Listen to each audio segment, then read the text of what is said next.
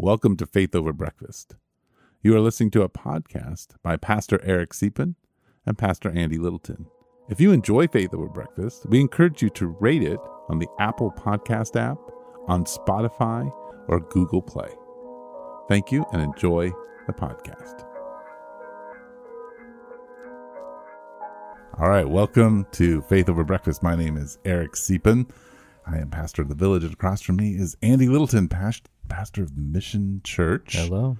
And we just did a Do Animals Go to Heaven? We even got a little theological about it all. A little theological, and then we did a little memory lane down at the end. Some of our animal stories. Yeah. And so enjoy. I think the whole podcast is good. We do, we have a few things that we're thinking about. Mm-hmm. And we're trying, to figure those out. This is a low budget podcast. So, as in zero budget. So when we get around to getting people interviewed and doing all those kind of things, we will. Yep.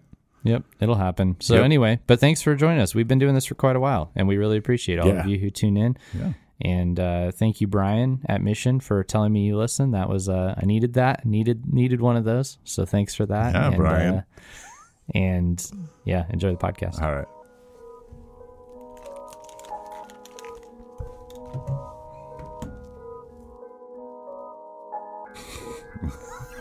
It's good to see you, Andy. Yeah, good to see you. Good morning.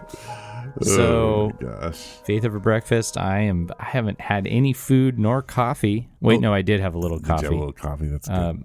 But I'm gonna eat after this. So I don't know how that's gonna affect my mood. Faith before breakfast. Faith before breakfast, because I decided to shower a little longer and enjoy myself this morning, which I still don't. I don't regret that. That's good. Yeah, it's good. Yeah.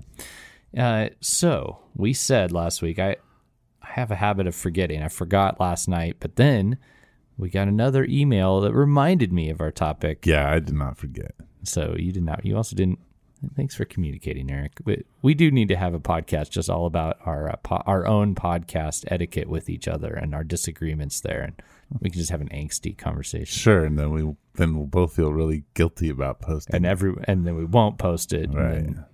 Anyway. Did dogs go to heaven? Did you text me? Yes. Okay, so yesterday. So here's the problem.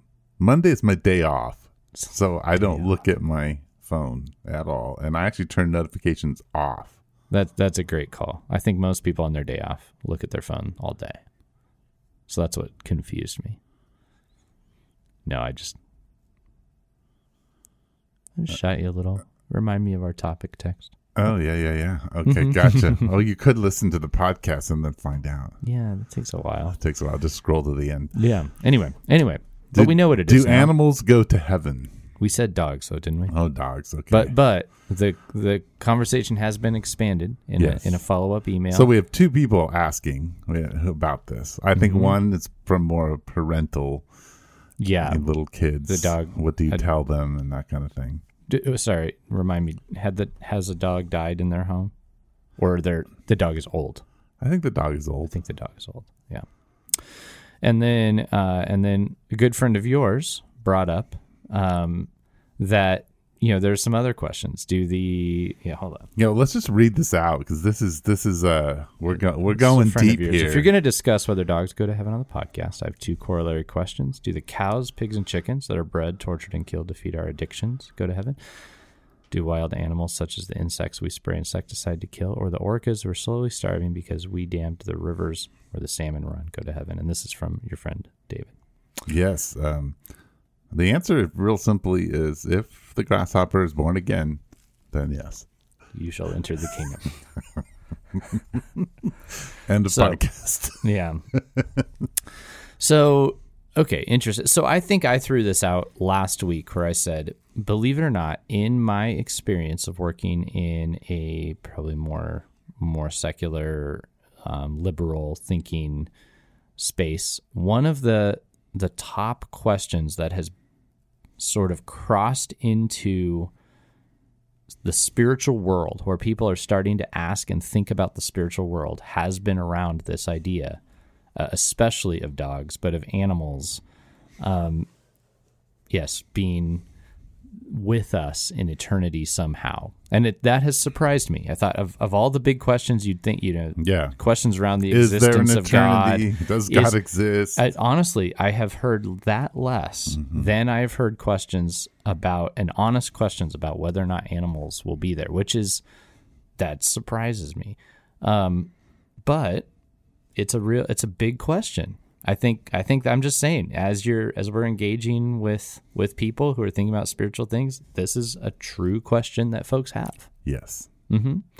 So I don't want to trivialize it. I really don't. And I think I have to throw out there and just say, I love our dogs. I'm super into our dogs. So I will be a very sad guy when any of our dogs die. And my wife will be devastated. So that's where I'm coming from. Do you have animals? So I have a long history with animals, both pre and during marriage, I guess. Before marriage. So what are you saying about your marriage right now? I'm trying to understand this. As kids, I had a lot of animals. Okay. Animals don't seem to live very long around us. So if they go to heaven, more have gone to heaven because they've been in the Seepin home. We've even had what we called the Hedgie Hospice, where we, created this little comfortable space for our hedgehog to go off and die. Yeah. And we built it all around one of an abandoned squirrel hole in our backyard. And, the hedgehog stayed there for a while. And hopefully it wasn't a snake hole. It wasn't. Yeah, because that would have been messed up. Or just have been a good dinner for the snake. Anyway, no, and then it had cancer, and there wasn't anything we could do, and so it wandered into the hole and died somewhere under the carport. Yeah, such things occur. No, my wife ends up being allergic to most of our animals, so we have to give them away. Okay. And I grew up with cats and a few dogs, but everyone's allergic to cats in my house. So there's no cats. Yeah, we don't have cats.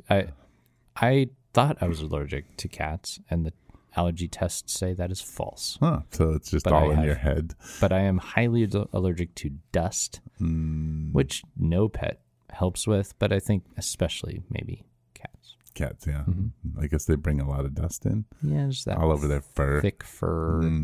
Yeah, that makes sense. So let's just put it on the table. Andy, do you believe that your animals, all animals, will be in heaven? Or are there specific animals? What do you think about these things? Here's how there are a lot of questions here. Heaven. Right. So we've got to describe what does that mean? And so here would be my bare answer to the question, and then we can get into there. I do not believe specific animals or potentially any animals are in heaven.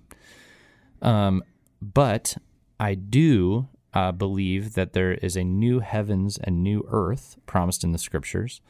And this is kind of a merging of the ideas of heaven and earth. And I believe that will be filled with all the creatures that God has made, but perhaps not the specific one you had. There's a difference between the human soul made in the image of God and the specific animal, though I don't think we have clarity on that or how that works. So I'm not stating this as a foundational doctrine of any kind, but that's my basic position, I suppose. How about you? Well, I guess first let's just start out by saying that if you want to think this through at all, we don't normally do this, but I'm going to put it out there. You should start by reading Isaiah 65, which is one of the most beautiful descriptions of the new heavens and the new earth. Yeah. And you have to start with that passage if you're going to talk about if animals go to heaven. So I'm going to let people think about reading that. You can also read Isaiah 11 and Romans 8. These are things you can think about. My answer is, let's first talk about, so heaven comes to earth. Like there's the dwelling place of God and the dwelling place of man is going to be the same. They become a merged reality. Merged reality. Yeah. So we know that in that reality, like you said, are going to be animals. Yeah. Right. In fact, though sometimes things like statements like the lion will lay down with the lamb, or Jesus is coming on a horse, you see in Revelation, There's symbolism in there's there. symbolism, so they may indicate that they're animals, or those are just. It's not. That's why I'm saying it's not Right. a proof. But we know that God is creating new things, and He will create a new heavens and earth, and that will include animals. And it seems in Isaiah 65 to indicate that. Well, and there are probably other indicators, such as in creation, animal life is predates us. Yes. And I mean that bears out scientifically as well. But in the creation account, the animal life was part of what was made for us to participate with and enjoy. So you would assume that since God intends the world to be made again the way it was supposed to be, that would include animals. Yes. Mm-hmm. So the next thing I have to think about is, let's just talk about what happens to you when you die. Mm-hmm. So maybe you were buried, and when you're buried, you disintegrate into your bones, right? And then after an extended period of time, there's not really any kind of indication that you exist, right? Or maybe you were burned up in a fire, or maybe you were cremated. So when you are resurrected as a follower of Jesus, your identity holds tight. The cells that you were made with, one, leave you every 7 years and are shared by everyone. The crazy thing is you could possibly share the cells of Genghis Khan. Right? Yeah. So whatever substance that God uses to rebuild you, we will recognize you, but it is not the cells that you hold now in the tent that Paul calls, this temporary tent, but your soul, your identity, the image that you bear of God, that exists. And that in that period is what we would describe as being in heaven. Yes, or paradise, or however you want to describe those things. And this is in Christianity, and to some degree some other faiths. But especially in Christianity, there is you have died, and then there is what you could call the recreation, restoration of all things, and there's a resurrection, and there is eternal life, but there's a period in between. So I'm going to say, if you go to Romans 8 and it talks about groaning, right? The whole earth is groaning. I believe that we see that groaning play itself out in our dogs and our cats. We see it play out in the lions eating the lamb. We see it played out, and they feel the curse because they die, and we see it in plant life that die. We see it in honestly, I would say, in the homes we build that begin to fall apart. Yes. So there is this weight, and our whole world is groaning. I believe that animals in general, and I do think there may be some different kind of value system that God has built into animals. That it's very possible that both new creation and the old being made new, you will find, Fluffy in heaven. Fluffy may recognize you. And Fluffy may not recognize you because Fluffy is not there. The chickens that are slaughtered for you to eat, probably not going to be there. Well, might be. There may be some chickens. This is, and that's an interesting piece of the conversation, because there are animals that are early on and then later on in Scripture designated as sources of food, and things of that nature that seem to have. There is personality but there is a difference between the level of sort of personality within these creatures, and how God might deal with that, I do not know. But it's interesting. When it comes to how we handle the gifts that God's given us, from the tulips to the chickens, the church is the kingdom of God, and it functions within different spaces. And in those different spaces, it actually doesn't have a universal calling to how it's going to proclaim that kingdom. And so I think if you're living in poverty and you're a church of poverty and you're wrestling to survive, probably God is not giving you the voice to say, hey, let's proactively figure out how we're going to deal with our food supply, right? Right. That's it might be okay to go to Walmart and get what you need. and just get what you need off that 99-cent rack. And so I think as the kingdom of God has wealth and voice and influence, then it has to begin to think about those things and how it deals with the earth groaning. But again, whatever you do is symbolic, and that you and I cannot create the new heavens and new earth. Right. We can only begin to steward it and say, this is what the new heavens and the new earth will look like, and we're building towards that together. It's a method of proclamation in a sense. Yes. Of living by the new heavens and new earth way Right. as we await it. So I think we have a problem, and the problem is with our little kids, we want to tell them when our dog dies. Well, when you go to heaven, that's where your dog is, right? Right. And we think that that's how we actually teach them to deal with grief and loss and reality. The thing is that the dog, the cat, the bunny, the hedgehog are these beautiful gifts that God has given you, your kids. And those are gifts in the present that you treasure. Yeah. And that when they die, you thank God for them. You remember them, but you don't need to talk about where they are, because where they are is not your responsibility nor your children's responsibility. That's God's responsibility, who is good. And we can trust that whatever he's going to do with, Buster is really good and rich. Mm-hmm. And if though we don't have insight into exactly what that is. Yeah. And so it's better to teach our kids to remember and to tell the stories of Buster than to tell where Buster is. Yeah. And to help redirect those. The other thing I would say is that when you and I enter into the kingdom of God and God restores all things, though you will probably have died and be resurrected, unless God comes back before that, I will recognize you. Right. But the substance which made you will not be the same. Will not be the same. And Paul works that out. Yes. Yeah. So I think that's important to understand, that even that your dog, the substance that makes the dog is not going to be the dog up in heaven, right? And so I think we trust God in how he's going to resurrect and recreate. Yeah, absolutely. I mean, there's all sorts of, I think, similar struggles that, around, especially around spouses, things of that nature, and death. There's, in Scripture, it's not you won't be married or given in marriage in eternity, but yet there remain all of these questions of, will I know them? Will I live with them? Or just blatantly this assumption, I will be with you again there. And again, we don't. This eternal state is obviously too much for us to grasp.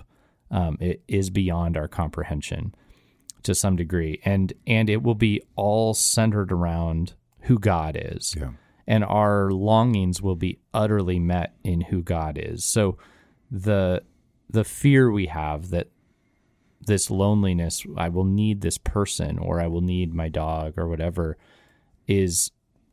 We don't understand how fulfilled we will be in the presence of our Creator, right? And how that factors into all of this. And so I see, and I'm not saying I get that either. I don't understand, but that manifests itself in some of our hopes being anchored in the particular, animal, person, even object. I mean, there are people who are just hoping that they get to live in their house or have their vehicle. I mean, there really are these things that we are that give us meaning and hope, and we're attached to, and we hope we can have them forever. And the thing that we're promised that we have forever is our Creator, right? But within a world, and I don't know how that works. I mean, we don't fully know how it works, and I would say that even the whole passage that Jesus talks about, you won't be given in marriage, and he's not even actually talking about the new heaven and new earth in that spot, because in Isaiah 65 there's an indication that there will be birth in the new kingdom, and so what that all looks like, but potentially even like things like conflict and stuff, which is there's a lot in there, so I think we have to be very careful, because and work and stewardship. There's the garden wasn't like a place of bliss. It was a place of labor. It was a place of learning. It was a place of coming to new understanding, relation. All these things are being built. It's just being built in a different way, a way that's not oppressed by sin.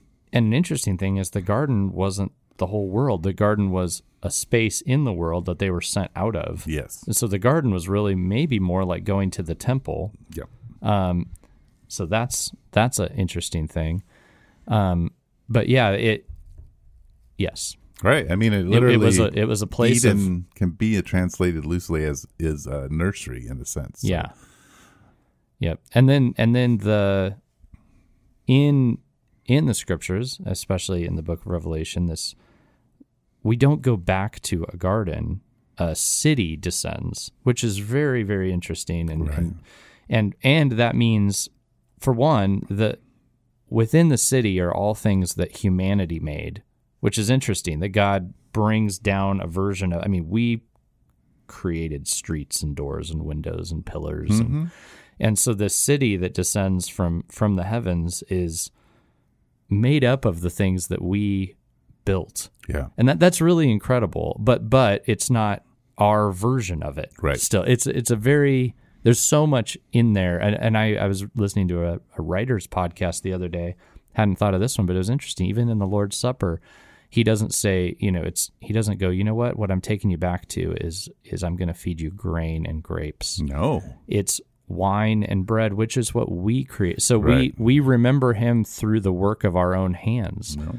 And so there is something to our work. And so when you see things like, Jesus in the parable about stewardship and those who are faithful to a few things, so I will make ruler over many things. And there seems to be ideas that, there's even responsibility and things of that nature.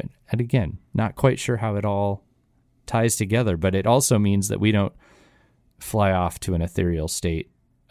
It's a lot of the things that we're investing in our life now are things that we would experience in that state, just not tainted and fallen and broken.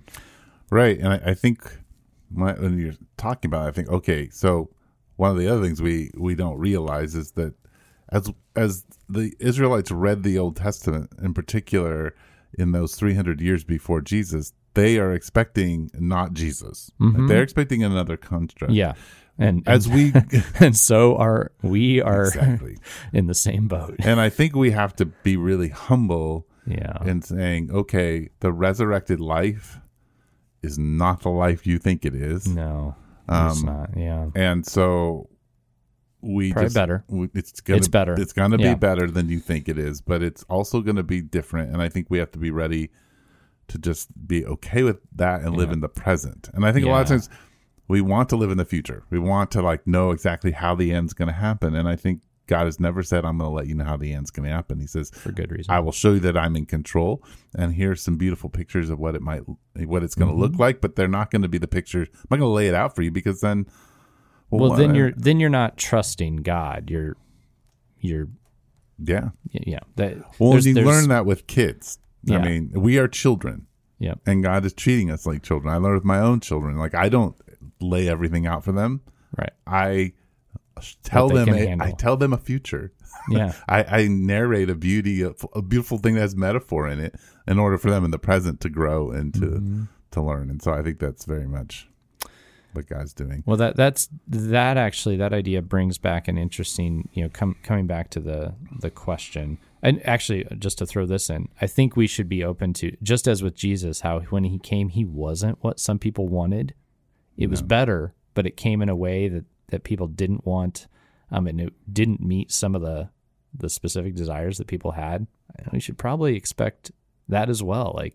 If there's a thing we really, really want, it may not be what's truly going to enrich our souls, and God may actually do it in a way that we wouldn't have picked. And the whole thing about God being God is that would be better, and there's a submission in that. Anyway, so that's interesting. But the original question had to do with talking to kids about an older dog. Mm-hmm. Here, you're talking about how you talk to your kids and narrate a future, but you don't necessarily give them all the details. With kids, I think this is a question about kids and death and kids and grief, right? Yeah, definitely. That's what it really is. It's the dog matters. It's a wonderful dog. I have engaged with this dog. Question askers live on my street, and we will cry when our dogs die. We will miss their cool dogs, but it has to do with you're going to lose something you love, and there's grief, and so that's the bigger question behind this. I think it's just how do we. Is making this promise that this dog will be there, is that the helpful thing to get your kid through, or what would be the helpful thing as we talk about how you don't tell your kids everything? Yeah, well, if my child were to say, "Oh, is such and such an animal? Are they going to be in heaven when I get there?" Right. I actually might say, "Well, this is what's going to happen in the end. That God's kingdom is going to come and be here on earth together, and God's going to recreate everything. So it's going to be different than a heaven." I want to get them away from that thinking. The other thing I would probably just say is, I don't know, but what do you miss about Rufus? Like, what do you miss about our dog, and what are some of the fun memories you have? And just redirect children to thinking about what they've lost and the sadness of that, and actually encouraging the grieving process, and encourage it to, because grief is remembering and being thankful for what you lost, like what you had. Yeah, because it was a gift. I think sometimes we forget that. Even my argument about the chickens being tortured and all those kinds of different, and humanity will always be rough on creation until God makes everything new. Right.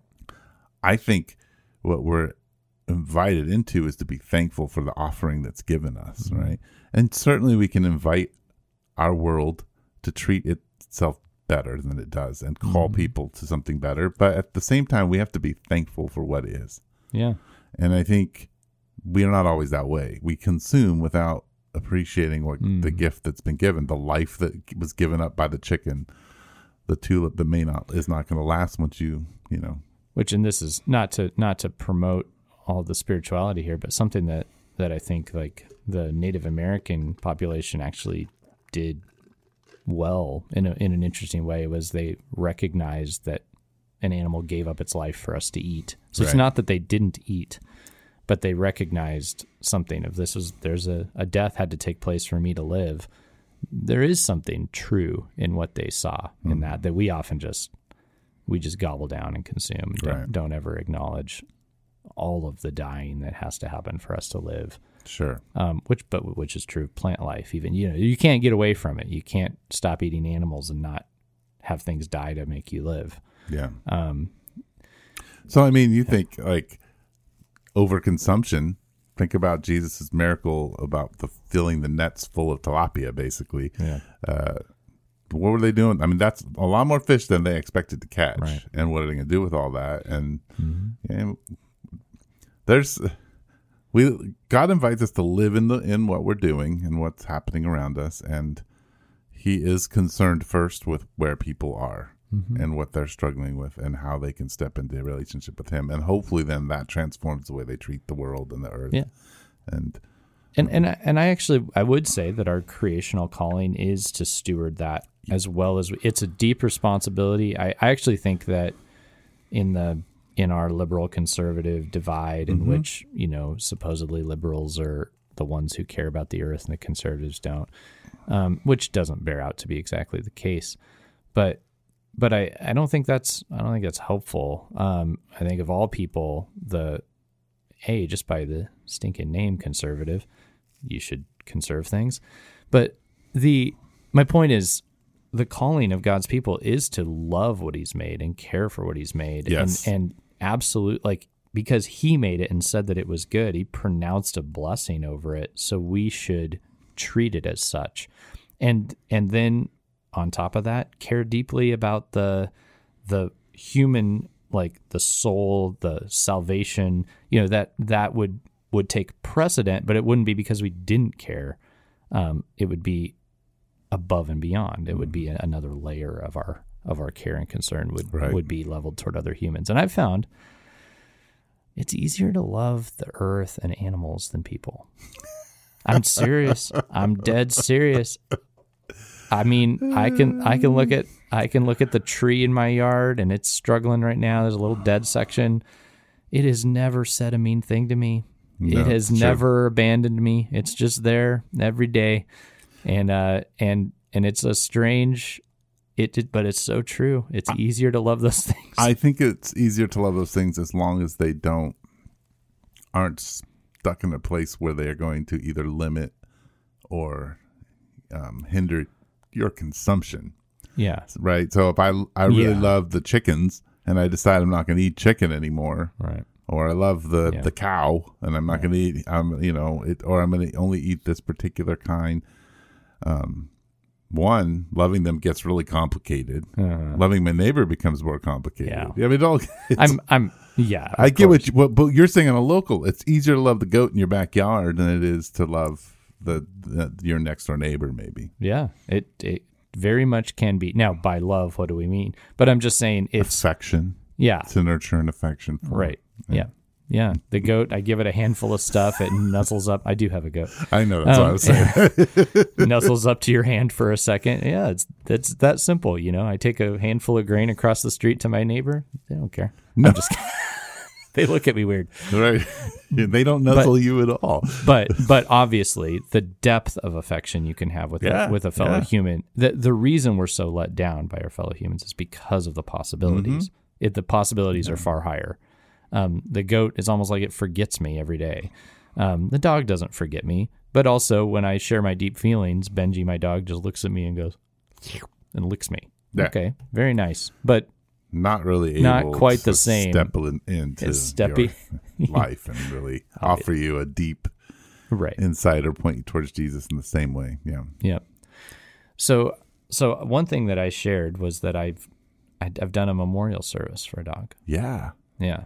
So that happened. I've anointed and prayed over animals. Yeah. So let's talk about that for a second. I remember you said it. So yeah, there are probably some believers out there who would go, "You're crazy," and yeah. Yeah, just did the same. Anointed the dogs with oil and prayed over them and listened to the people talk about how much they love their animal and. And affirmed that God loves them and the dog, and that He's in control of this process. Yeah, and that's where we're all at. Yeah, I think because the world's hard, animals, particularly domesticated animals, are they're a gift from God to help us live in a hard world. Yeah. I just remember recently somebody told me a story about how they lost a horse and then they buried the horse, and the horse's buddy the next day just went out and usually does his little trot and does his thing, just went over to where the grave was, didn't actually know the grave was there. He knew that that's where he was and laid down on top of it for a day. Our goat, we had one of the goats died, and the other was young when it had come into our home, or our backyard.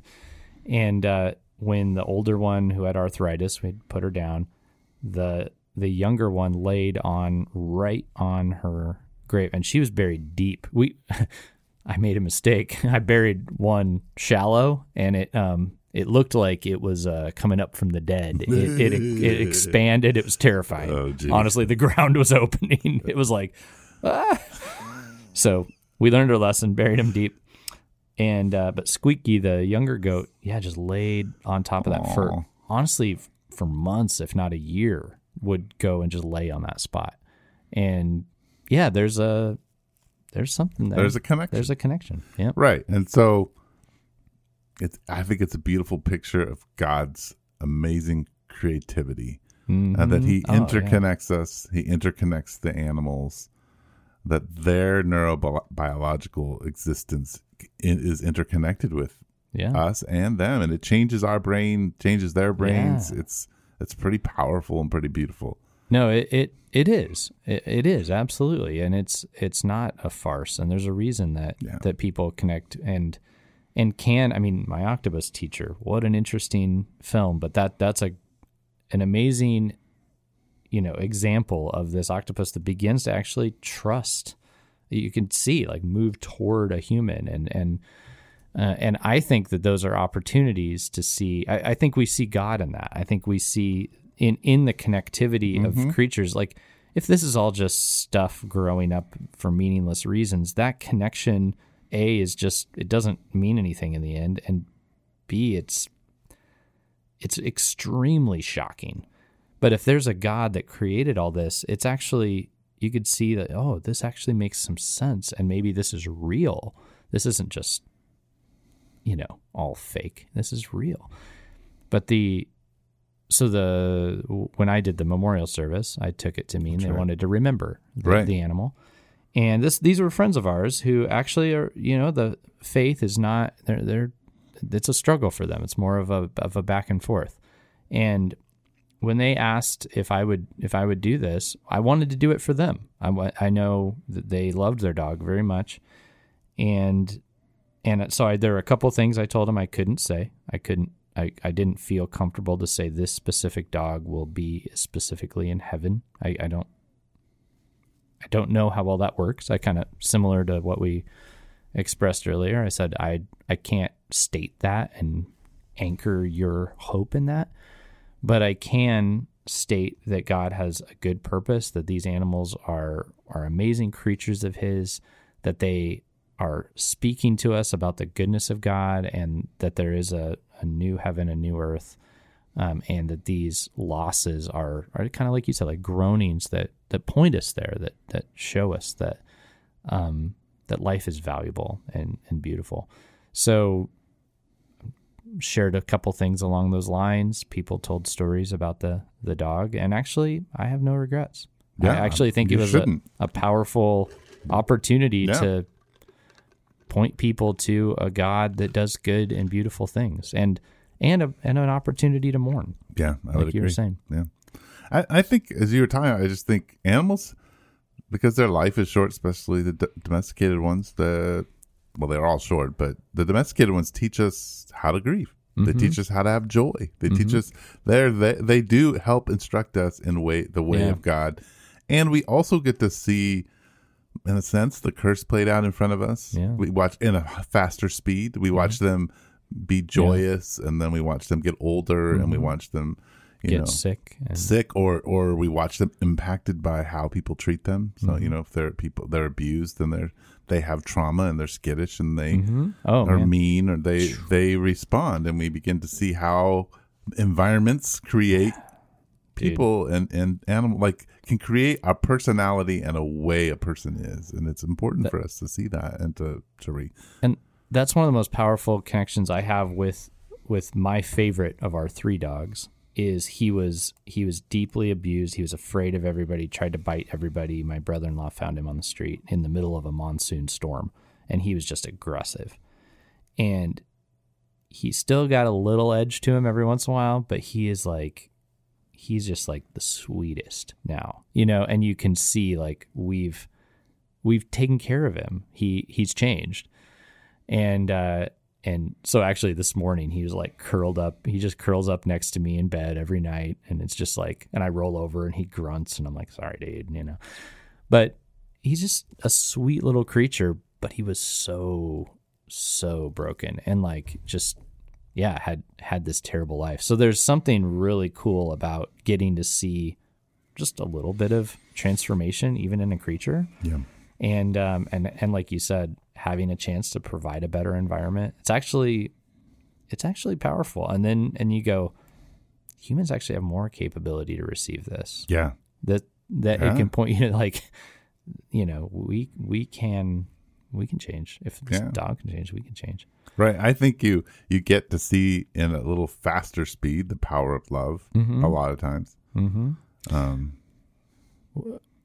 Okay, I've got a question for the two of us. Let's first do, what's your most painful animal loss memory, and then what's your favorite animal memory? Well, I think probably the most painful loss is I had a cat that we were given, or we went and got at the Humane Society when I was 5. His name was Nosy. Lived 18 years, so he lived until I was in my 20s. Yeah.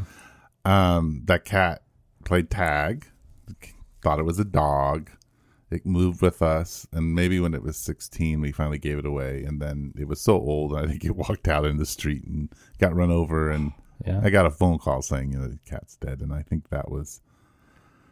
It just shared so much life. I mean, 15 years of an animal is a long time in your life, especially when you're a kid. When I grew up with it. When I was very little, 2 cats, actually. The first one was killed and eaten by my dog, and I found its head. Ugh. The second one, we were getting close to moving, and we weren't going to get to take it with us. But it ran into the street and got run over by a car in front of me. Oh, wow. These are both before I was 5. Oh, geez. You have some traumatic cat memories. Yeah. Which, so those, that duo... Anyway. Well, no, that's good. I have just since we're doing animal things, I have a couple interesting animal stories. So we had this orange tabby cat called Putty Paws. And also, I think animals sort of take the personality of the family. So the cat was needy and loud. And so he, every morning, used to do it to me, but then moved to my brother. He would get on his chest and knead it to death and yell because he wanted to eat. Same when he wanted out. Well, one day he disappears. And he was gone for a year. Then this lady comes, and we knew her in the neighborhood as the cat lady. She comes to our door a year later, and she knocks on the door, and she's like, "Hey, like I found this cat yesterday. Is it yours?" And I was like, "No, that's not my cat." And then I just had, I think, a Holy Spirit moment. I said, "But you wouldn't happen to have a pretty big orange tabby that yells a lot?" And she's like, "Yeah, I've had that cat for a year." Whoa. She returned the cat to us. He was so mad at us. He knew who we were, and he was mad. And so he was louder than... So that cat. So then we got another white cat to be his partner named Skittles. And... You named a white cat Skittles. Yeah, it's pretty funny. Skittles and Putty Paws were great friends. But every time a third cat would wander in and we would adopt, it would die. And it would usually die by being run over in the street in the back because we lived right on 5th and Columbus. And we had this idea that there is a conspiracy between Skittles and Putty Paws that when the third cat came, they would just, kind of get him to go to the street and be like, "Hey, go get that, go run across the street." Or they'd push the poor cat into the street because so we decided 2 cats were all we were allowed to have. So that's, cats were a big deal in my family. The dogs, we got them, but we didn't like them that much. We had a Sheltie. Sheltie would just run around the pool and try to herd the people in the pool until his feet were bloody and he'd bark all the time. And they really don't get Shelties. Interesting. We have, so we have our youngest, our newest dog, which belongs to my daughter, Leo. He was reported to be, when he was very little, and we bought him from a sort of sketchy apartment complex in Phoenix. He was reported to be part Chihuahua and poodle. He's not poodle. There's no poodle in this dog. As he grew up, it became very obvious. So he's probably some form of like a spaniel. Okay. Spaniel Chihuahua. Well, that's an interesting mix for a dog. He's a hoot. So he herds the goat, which is hilarious to watch. He points and he's like, "Yep, yep, yep," and we'll get the dog or the goat up on its little brick pile and get it stuck there. So that's very fun to watch. I enjoy that immensely. And then he's funny because standing up to laying down, it takes 0.004 seconds or something. He'll be running and then he's just laying down, just boom, like immediately. There's no process of laying down. He just is. Just goes from like a sprint to boom, lay down. So he's funny. Chandler, our other dog, there's a story I wish I could tell on here, but I can't, of him. Yeah, I can't tell it. Just going to have to wish you knew. Off-air. Yeah, some people have heard this story. It does include the song Honky Tonk Badonkadonk. Oh, so wow. Just ask us about that one. Oh, my goodness. And he's Michaela's shadow. And then Benji, the one who I was saying and we named him after the movies because he was very much that kind of dog. But Yeah, the thing I'm going to miss is the thing that drives me crazy with him. If he wakes up in the night and he needs to use the restroom or go outside, or the water hasn't been refilled, he just very kindly walks over and just gives me one little lick on my nose. And that's the signal. He's so polite. It's not like pawing at the door or whining. He just want, and I wake up enough and I'm like, no. And then if I don't listen to that, he'll put his little paw on my face. Nice. So he's just such a gentleman. He believes he's in charge. He only needs a little. Yeah, he's like, I don't have to make a big fuss. He's a Jedi dog. I'm just going to touch you, and you'll know. Andy, it's time for you to get up and feed me. Yeah. Let me out. So as much as that drives me crazy when he wakes me up, that makes sense. It's kind of a sweet little thing where when it's gone, I'll be like, oh, yeah, dude. That's awesome. Yeah, there you go.